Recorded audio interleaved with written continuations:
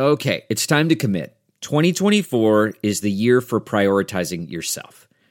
Begin your new smile journey with Byte, and you could start seeing results in just 2 to 3 weeks. Just order your at-home impression kit today for only $14.95 at Byte.com. Byte clear liners are doctor-directed and delivered to your door. Treatment costs thousands less than braces, plus they offer financing options, accept eligible insurance, and you could pay with your HSA, FSA.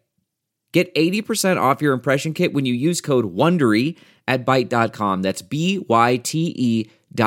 Start your confidence journey today with Byte.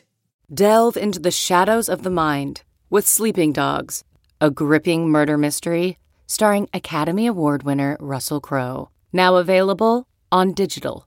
Crowe portrays an ex-homicide detective unraveling a brutal murder he can't recall.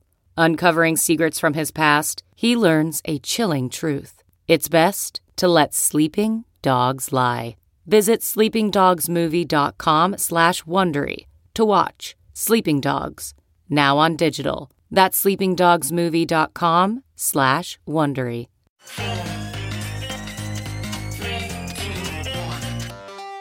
Welcome back to The Breakdown with me, NLW.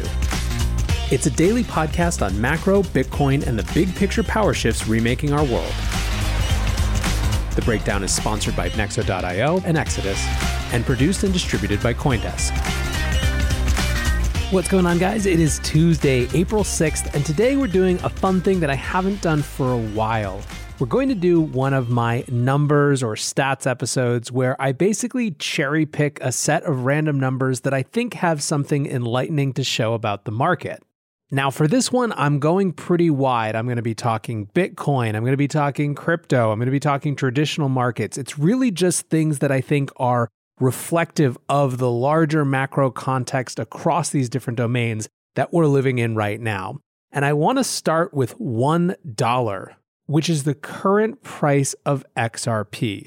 Yes, you are actually hearing me talk about Ripple on the breakdown, but to be clear, it's not complimentary. So XRP is at a 3-year high, and it's not alone among Dinosaur coins.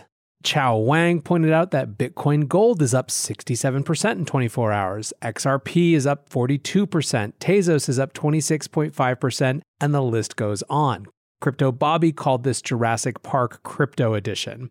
I wanted to point it out because I have seen a kind of extraordinary narrative try to take form among ex-XRP army type people, where they're actually arguing that somehow this SEC lawsuit reflects the idea that the US government is choosing XRP over Bitcoin as a future digital currency.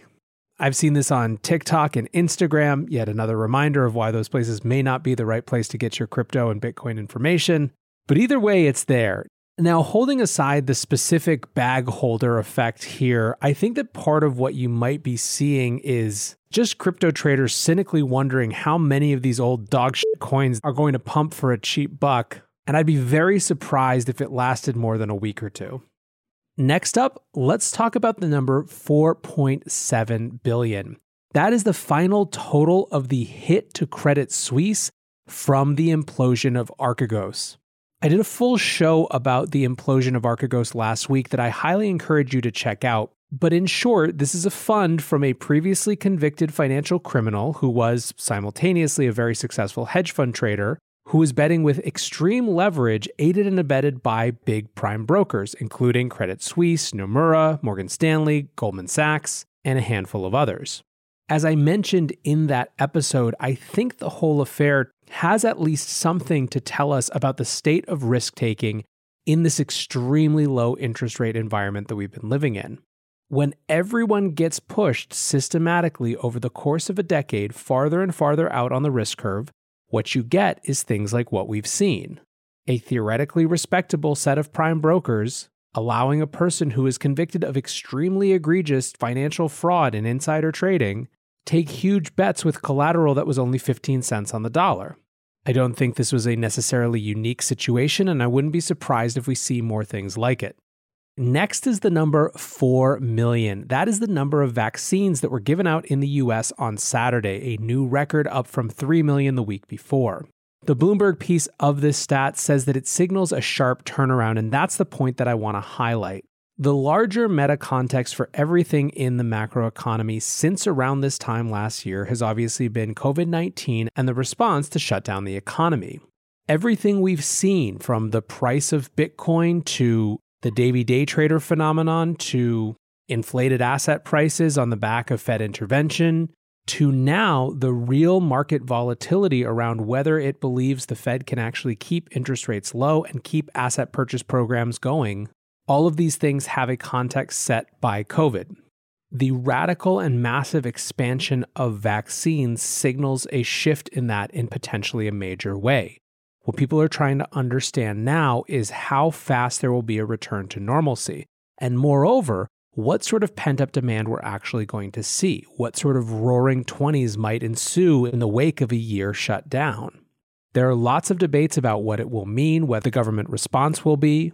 There's a new Biden administration, which will also be integral in shaping how it plays out. But it is undeniable that just like last year at this time, the mass spread of the COVID virus itself set the tone for the economy for the year to follow. This year, the mass distribution of vaccines against that COVID virus will do the same tone setting a year later. From vaccines in the US to outflows in Turkey, now let's talk about the number 1.9 billion. In the week ending March 26th, international funds sold about $1.9 billion worth of Turkish government bonds and stocks. This is the biggest outflow since May 2006 from Turkey. And it wasn't just stocks and bonds that felt the hit. There was an 11% decline in the value of the Turkish lira during that same period, which pushed it to close to a record low. This came in the wake of the president of Turkey's decision to unexpectedly replace the country's central bank governor with an insider who was against high interest rates. The central bank governor who had been replaced was trying to right-side the economy by keeping interest rates high and indeed increasing them, and the unexpected replacement brought not only questions of monetary policy, but also independence of the central bank itself. I wanted to mention this story because I think it's important that we keep our eye on these international currency situations. We have a tendency to view everything, at least in the US, through the US lens. When we discuss currency failures and currency successes, it's largely through the example of the dollar, but the dollar has exorbitant privilege. The dollar is different than other currencies. When we think about something like Bitcoin and why it might be valuable to people around the world, we have to consider their local monetary context. In Turkey, that local monetary context in March was a president who intervened in the central bank for the third time in a handful of years, and a rapid 10% decline in the purchasing power of regular people's money. Looking for the best way to unlock your crypto's liquidity? Nexo.io is exactly what you need. Borrow against your digital assets at just 5.9% APR. Earn passive income with yields of up to 12%. And swap between more than 75 market pairs with the instant Nexo exchange. Try the Nexo wallet app to get the whole 360 degrees of crypto banking. Get started at Nexo.io.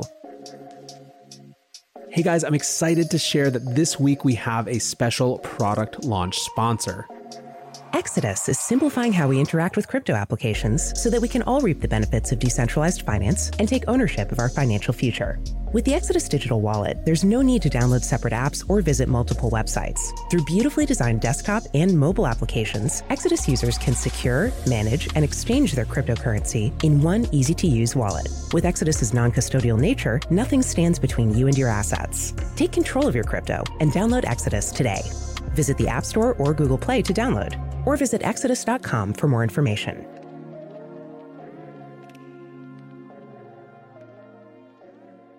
Next up, let's look at the numbers 23% versus 15%. This comes from a Ben Hunt tweet that says, year to date, SPACs with announced deals are down 23% and those without announced deals are up 15%. Lol. What is a narrative-driven market? This. So let's break this down. SPACs are obviously special purpose acquisition companies, also known as blank check companies. When a promoter like Chamath, for example, creates a SPAC, it's with the intention to go do a deal in a particular category, a particular space. But it's a blank check company. It could turn into anything.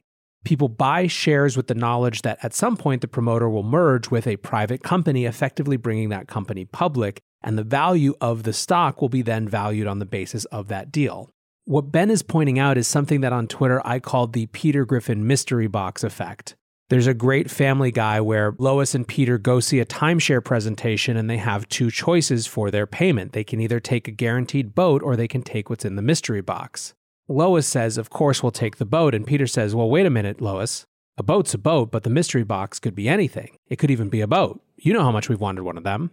So when I see that SPACs without announced deals are up 15% and those with announced deals are 23%, what it seems like to me is that people like the idea of SPACs more than the actual execution. I think that's also what Ben means by narrative-driven market, the idea that SPACs are somehow a good in and of themselves, rather than just a mechanism to go public more easily.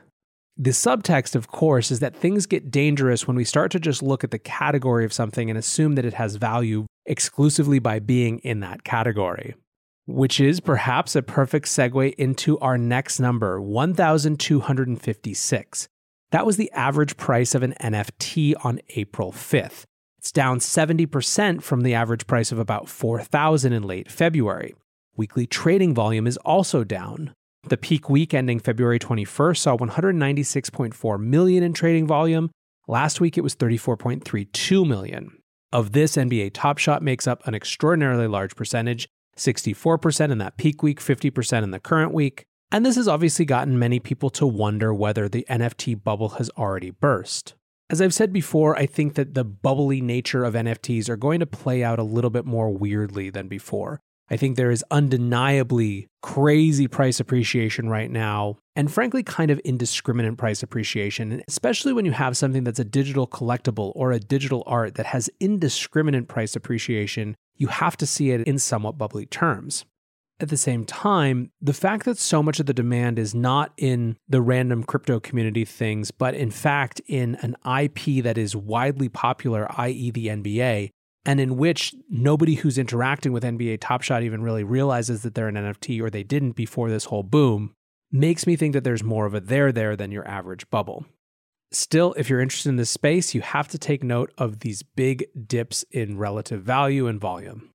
Speaking of value, the Kimchi premium is back. Our next number is 20%. So what is the Kimchi premium? It's this idea of the price of Bitcoin being higher in South Korea than it is in other parts of the world. Now, this is a historic fact. Between 2016 and 2018, the price averaged 4.8% higher for Bitcoin in South Korea. That peaked in January 2018 when Bitcoin was trading for 55% higher in South Korea than it was around the world. The problem is basically a combination of extremely concentrated demand, tons of demand in Korea for Bitcoin, but local currency restrictions around the Korean won that make it very difficult to arbitrage that opportunity. So, for example, at that point where there's a 55% spread, you could use Bitcoin to turn $10 in the US into $15 of Korean won, but there's no real way to get it out after that point. So the arbitrage opportunity has persisted. Now, in terms of why this premium is happening now, it's hard to say. There are a few different theories. Dovi Wan points to upcoming crypto policies that take effect last year. Others point out that stocks and real estate are also expensive in that country. And either way, Su Zhu thinks that we're underestimating what it could actually mean for the market. He tweeted a couple of days ago, "I think folks are underestimating the reawakening of Korean demand for crypto assets. Premiums are over 10% now, but can easily go to 100% given that it's even harder to arbitrage than last time. This in turn creates a large feedback loop for overall prices." It's worth noting as well that it's not just Bitcoin right now, it's also ETH that's trading at a premium. ETH is trading around $23.50 compared to $20.20 elsewhere. Speaking of trading, our next number is $100 billion. That is the anticipated Coinbase valuation. And I can feel, even as I'm sitting and watching this number become a meme, become a sticking point, becoming something visceral. Now, some have thought that this number is crazy. However, Ellie Frost did an interesting write-up about this. She tweeted, "Admittedly, the $100 billion valuation implies 77x multiple on Coinbase's 2020 revenue of $1.3 billion. But this is also a large reason why Coinbase was so incentivized to delay their IPO so they could release Q1 results that set the playing field for growth coming in 2021. According to Crypto Compare data, Coinbase had 329.3 billion volume in Q1. Volume for all of 2020 was 193 billion. This implies $1.8 billion in revenue just for Q1. Transactional revenue was $1 billion for the entire 2020 year. If we annualize Q1's $1.8 billion revenue with no growth, that is $7 billion 2021 revenue and 540% growth from 2020 to 2021. If we then take a 14x multiple, we get to a $100 billion valuation on transaction revenue alone. When Coinbase releases their Q1 2021 numbers tomorrow, a lot of jaws are going to drop. They will surpass analyst expectations. Nick Carter made a very similar point, saying Coinbase earnings day, the CFAs are going to have their minds blown. Coinbase is the gateway drug. It will be the first Bitcoin-related investment for so many firms that have stayed away thus far. Career risk of buying Coinbase is nil. Sexy Silicon Valley company, blue chip, backed by top VCs, abundant cash flows. First true public proxy. Speaking of big tech companies getting into crypto, we'll do this one fast because we've covered it a lot, but 29 million, that's the number of global PayPal merchants who, over the next couple months, will be able to accept crypto natively just from within the PayPal experience without having to approve or authorize anything else. PayPal will take care of all of the conversion on the back end, so for the person paying with crypto, it will be seamless, and for the merchant accepting crypto, it'll be just like they were paid in fiat all along. As I've said before, this is going to radically undermine the argument that crypto is just not useful for anything other than speculation. But then again, maybe who needs PayPal? Jeremy Allaire from Circle tweeted that USDC transaction volume in the last year has hit 500 billion. That's 50% of total payment volume for PayPal. A huge, huge number. I think it reflects the growth in stablecoins and shows how much demand there is for a truly digitally native money. Now, of course, a lot of that transaction volume was around crypto investing. Crypto exchange volume has been above $1 trillion for 2 months in a row. It was at $1.17 trillion in March and $1.23 trillion in February. Bitcoin futures volume was even higher, hitting $2.13 trillion in March. This was higher than the previous high month of 1.9% in January. Bitcoin options also rose 16.19% from February to March to reach $28.63 billion last month. In other words, the crypto markets are extremely robust across both spot and derivatives and seemingly poised for more growth. All right, just 2 more to wrap up this numbers episode. The first is 10%. That's the amount that yuan in circulation, aka Chinese cash, grew in 2020. This came from a Wall Street Journal article about the forthcoming digital yuan. And the point that it was making is that there seems to be a backlash against Chinese government surveillance of the financial system. One of the most important themes for this year is the ascent of central bank digital currencies, and China is going to be the first major economy to bring theirs to market. Already 100,000 of their citizens have tested it, and it seems we're within months, if not sooner, of having a full-scale rollout. As that happens, many are waking up to the concern of unfettered financial surveillance. And to me, it will be interesting to watch whether there are more indicators of Chinese citizens themselves getting uneasy with that ascendant surveillance power. Finally, just to end on a fun one, this is from the Documenting Bitcoin account, a great account that's only a few months old that has community submissions, and that number is 10,000. They pointed out that in 2010, the cost of a large pizza was about 10,000 Bitcoin. In 2021, the cost of a large pizza is around 10,000 sats. It's a great way to visualize how much has changed over the last decade. But from all the other numbers I shared too, it's hard not to feel like these numbers are just going to keep getting wilder and wilder. For now, I hope you enjoyed this show. I appreciate you listening. Until tomorrow, be safe and take care of each other. Peace. Look around. You can find cars like these on AutoTrader. New cars, used cars, electric cars, maybe even flying cars. Okay, no flying cars, but as soon as they get invented, they'll be on AutoTrader. Just you wait. AutoTrader.